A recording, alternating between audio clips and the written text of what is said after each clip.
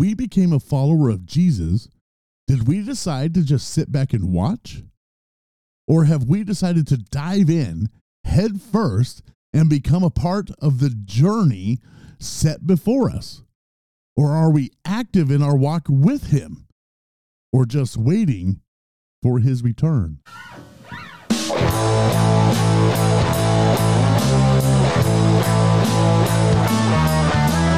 Currently rocking in the school of life. He is here talking about stuff and whatever's going on in his brain. You know it is 100% Bridget!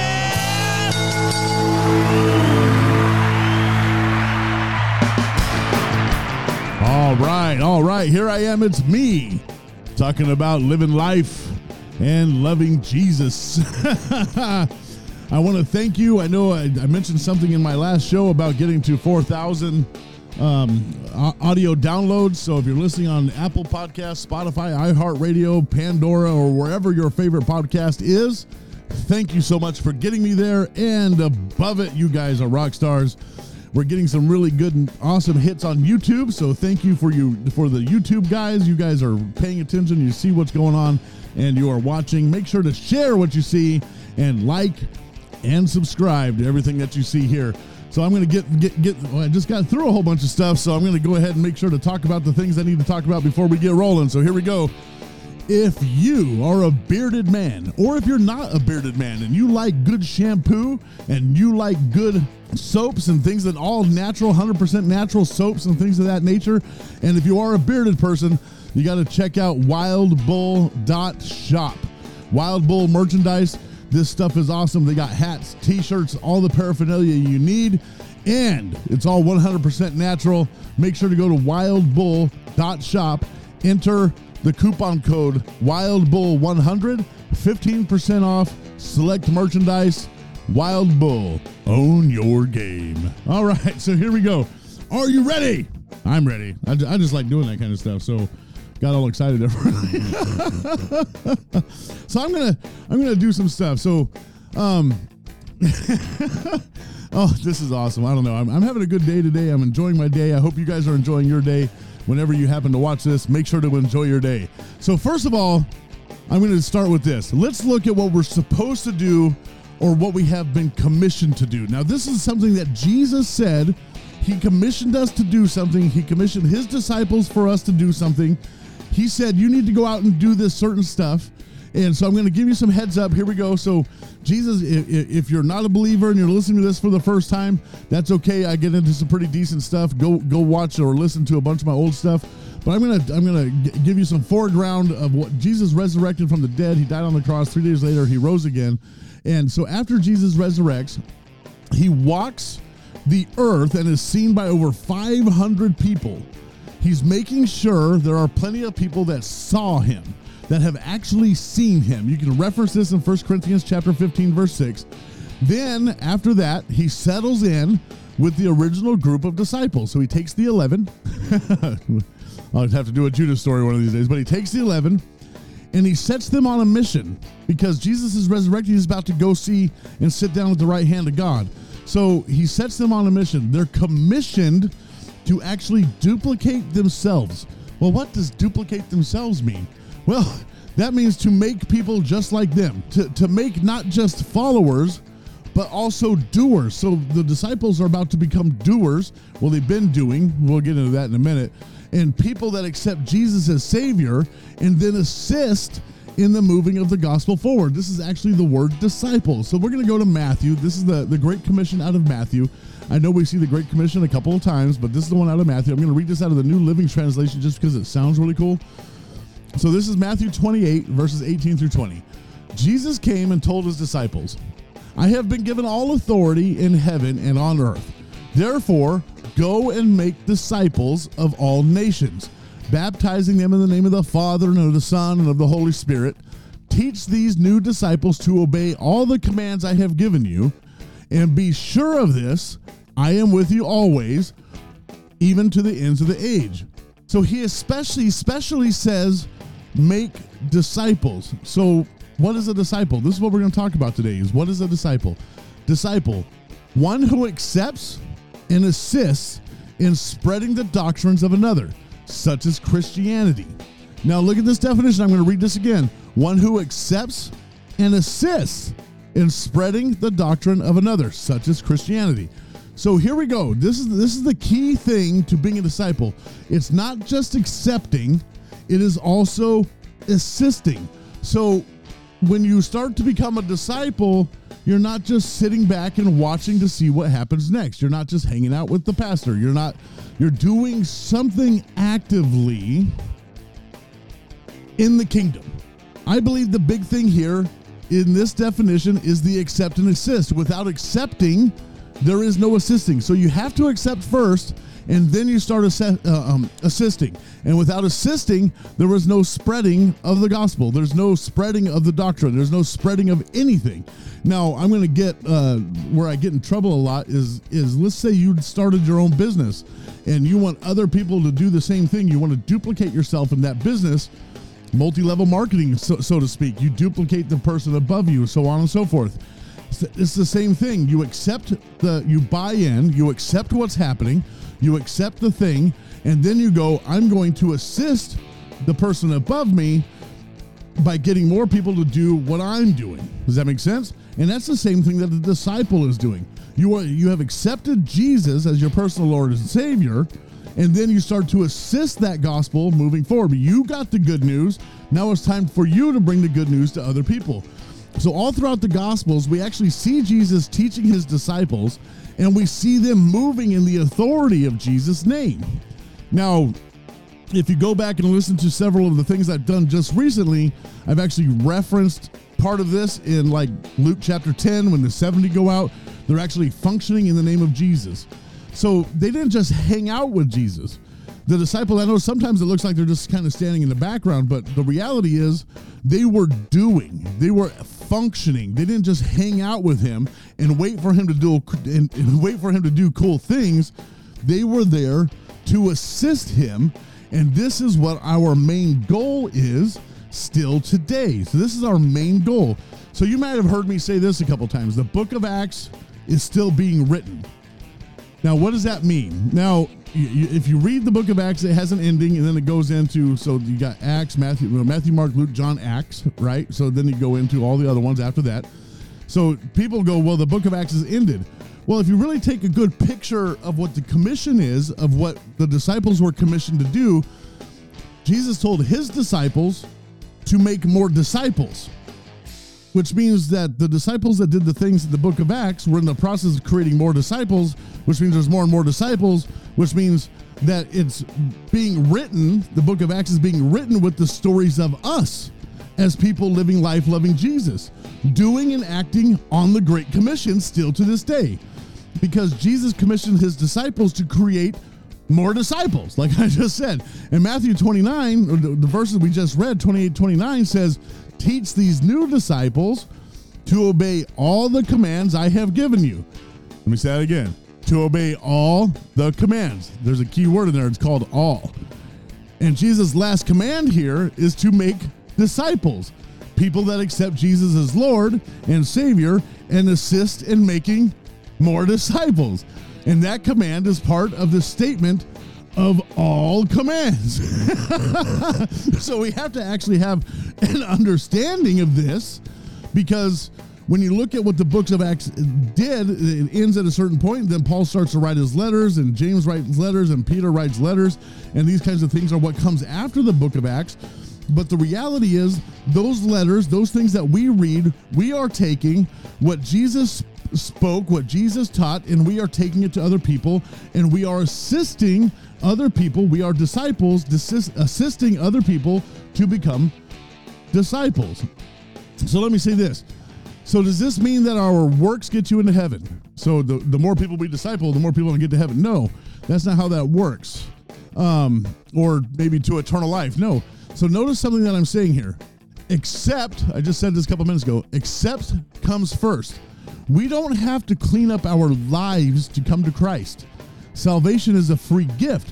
When you receive him, if you have issues and things of that nature, Jesus starts to work on those things. Holy Spirit starts to function inside of you, and you start to clean up your life, because that's the natural thing that comes with knowing Jesus. So salvation is a free gift. There's no work involved in salvation. Just simply believing in your heart Jesus is Lord and confessing him with your mouth will bring you into relationship with him. But it goes beyond that. And I'm going to read this out of Romans 10, 9, and 10 so that those people that are listening, if you're listening today and you don't know all this stuff and you've never read a Bible before, and if you decide to go read the Bible, Romans 10, 9, and 10 says the whole thing. It says that if you confess with your mouth the Lord Jesus and believe in your heart that God has raised him from the dead, you will be saved. And that's where we get the terminology of people getting saved. For with the heart one believes unto righteousness, and with the mouth confession is made unto salvation. So what you're believing in here about Jesus in your heart, when you speak it out, that activates what's been going on in your heart, and now you step into relationship with Jesus. And really the accepting is easy, so to speak. The assisting is where most of us stumble. A lot of us will take that, we go, I'm saved and I'm going to heaven. I got John 3:16, which is good. That's a good thing to have. I got my only begotten son and all that kind of stuff. But the reality is there's so much more to be involved in, because we are actually called to continue to speak to other people, and we don't know what to do next. So we struggle with what the assisting part of being a disciple is. And this is why Jesus told us to take up our cross. We need to find ourselves in a place of learning. We got to find a good church. Okay, so if you don't have a good church, if you don't know a place to go to church, I have a link down in the description. You click on generationschurch.tv. Go there. We have a great campus in Moreno Valley, San Diego. We're starting one in the Hemet, California area, Tijuana, Mexico. If you happen to be listening in Myanmar, which I don't think you are because you might get in trouble, we have a campus there. So things are happening with Generations Church, and we're teaching the gospel. And we have to have a church that teaches the whole Bible, that maybe has classes to get you going and keep you growing. When you find yourself in a community of believers, that's the big key. You start to assist when you find yourself in a community of believers who will grow you into a person that assists in spreading the gospel. It becomes natural. So if you go to a church and they're just talking and they send you home and they got nothing else for you, they don't have groups, they don't have small groups, they don't have classes that, you get saved in that church, and they don't teach you how to continue moving forward, you might want to find a different church. I'm not bagging on those churches. Some of those churches do great, but the church has to have something extra that keeps you moving, that keeps you going, and keeps you growing. So, and I'll be honest, when Jesus describes taking up your cross, this is the thing when he says, take up your cross and follow me, it does not sound like a fun thing to do. But understanding that assisting actually means helping people get where they need to be, it will actually be uncomfortable. It's like, if you're not a teacher and you step into a classroom and now you have to teach 20 kids, you're going to be uncomfortable in that situation until you figure out how to do it. On your first day of work, you walk into a job, you've never touched that register before, or you've never offloaded that truck before, you've never stocked those shelves before, so you're going to feel uncomfortable when you start doing these kinds of things, which is okay. And so when I read this, I'm actually going to read this out of the Amplified, because this is Matthew 16, 24 through 26. And I'm going to read this out of the Amplified. Why? Because it amplifies it. And it says some things that make sense. So this is what I just say, Matthew 26, 24 through 26. Matthew 16, 24 through 26 from the Amplified. When Jesus said to his disciples, if anyone wishes to follow me as my disciples, he must deny himself, set aside selfish interests, and take up his cross, expressing a willingness to endure whatever may come, and follow me, believing in me, conforming to my example in living, and if need be, suffering or perhaps dying because of the faith in me. Verse 25, that was just the first verse. For whoever wishes to save his life in this world will eventually lose it through death. That's natural. We're all going to die. But whoever loses his life in this world for my sake will find it. that is life with me for all eternity. That's the people, I'm going to die and go to heaven. For what will it profit a man if he gains the whole world, wealth, fame, and success, but forfeits his soul? Or what will a man give in exchange for his soul? So what this is saying in essence is, when we accept Jesus, we receive eternal life. That's that verse 25 there. But there is so much more to it than just waiting to die and go to heaven. And that is the assistance in bringing that eternal life to others. And in order to truly do that, we set aside our selfish ambition. That's what taking up the cross means. It says, I'm going to take up my personal selfish ambitions, and I'm going to rise up to the ambitions of Jesus Christ, and I'm going to conform to his example. I'm going to do all that he commands, just like we talked about at the first verse, at the verse at the beginning of all this. We have to conform to his example. In other words, we put ourselves aside so Jesus can be seen in our lives in order to reach the ones in need of a Savior. So I'm not saying we change who we are. There's a lot of people go, well, I was changed. Well, I was changed. If you knew me before today, I am a much different person. If I walk up to people today, they're like, oh, look at the big cuddly teddy bear man. And, a long time ago, it was like, oh, God, I don't go into an alley with that man.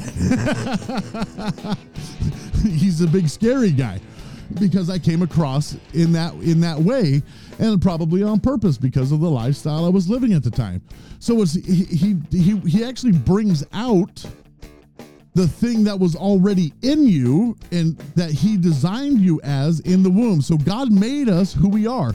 He knows our particular set of skills because he knew us before we were born, and he knows how to use us to reach the people we will reach. So if I have a quirky personality. I'm actually very hard to get along with because I talk about myself way too much, and I'm learning that. So I'm a really horrible conversationalist. Like, hey, how you doing? Pretty good. Have a good day. Goodbye. I'm very short and kind of like that. So I understand that, but I will reach certain people that have the same type of personality I have. So when I get communicating with people, it starts to open up other things in conversation. Then I can conversate with the non-believer and help bring them to Christ, get them in church, so on and so forth, and all that kind of stuff. And because we're not all called to be pulpit preachers or traveling evangelists, but we are all called to the ministry of reconciliation, and that's part of discipleship, assisting people to know Jesus. Here's 1 Corinthians chapter 5. So this is where this comes from. I'm going to read this. I'm going to read it in the New Living Translation. I'm going to read a main verse in the New King James so you can actually see where I get that terminology from. I know sometimes I use a lot of Christianese. So like the ministry of reconciliation, bringing people to know God. It would be the simplest term. So here we go. This is 2 Corinthians 5, 18 through 20 in the New Living Translations. And all of this is a gift from God. This is what I said. The salvation is a gift, who brought us back to himself through Christ. And God has given us this task of reconciling people to him, bringing people back to him. For God was in Christ, reconciling the world to himself, no longer counting people's sins against them. And he gave us this wonderful message of reconciliation. So we are now Christ's ambassadors. God is making his appeal through us. We speak for Christ when we plead, come back to God. So we're actually speaking for Jesus. Once we receive him, we start to speak about him, and we start to speak for him. We are his hands and feet on the earth. So this is the New King James Version of the first verse of that. It says, this is verse 18. Now all things are of God, who has reconciled us to himself through Jesus Christ. He has given us the ministry of reconciliation. Now catch what he's saying here and how he's saying it. He says, he has given us. He's talking, Paul is writing this to the city of Corinth, and he's saying, look at us as a whole. If you're a believer, this is what you have to do. You are called to the ministry of reconciliation. You are called to bring people back to Christ. You are called to talk to the backslidden. You are called to talk to the lost. You are called to do these kinds of things.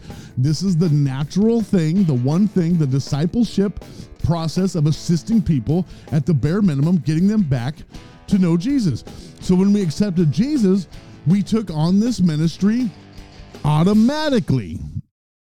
And this becomes our drive to assist in growing the kingdom, to make disciples, to bring others to know Jesus, connect them to God.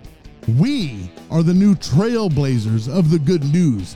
It is up to us, the ones that live life loving Jesus, to reach out to the people that need to accept and assist in the journey that is following Jesus. Right on, right on.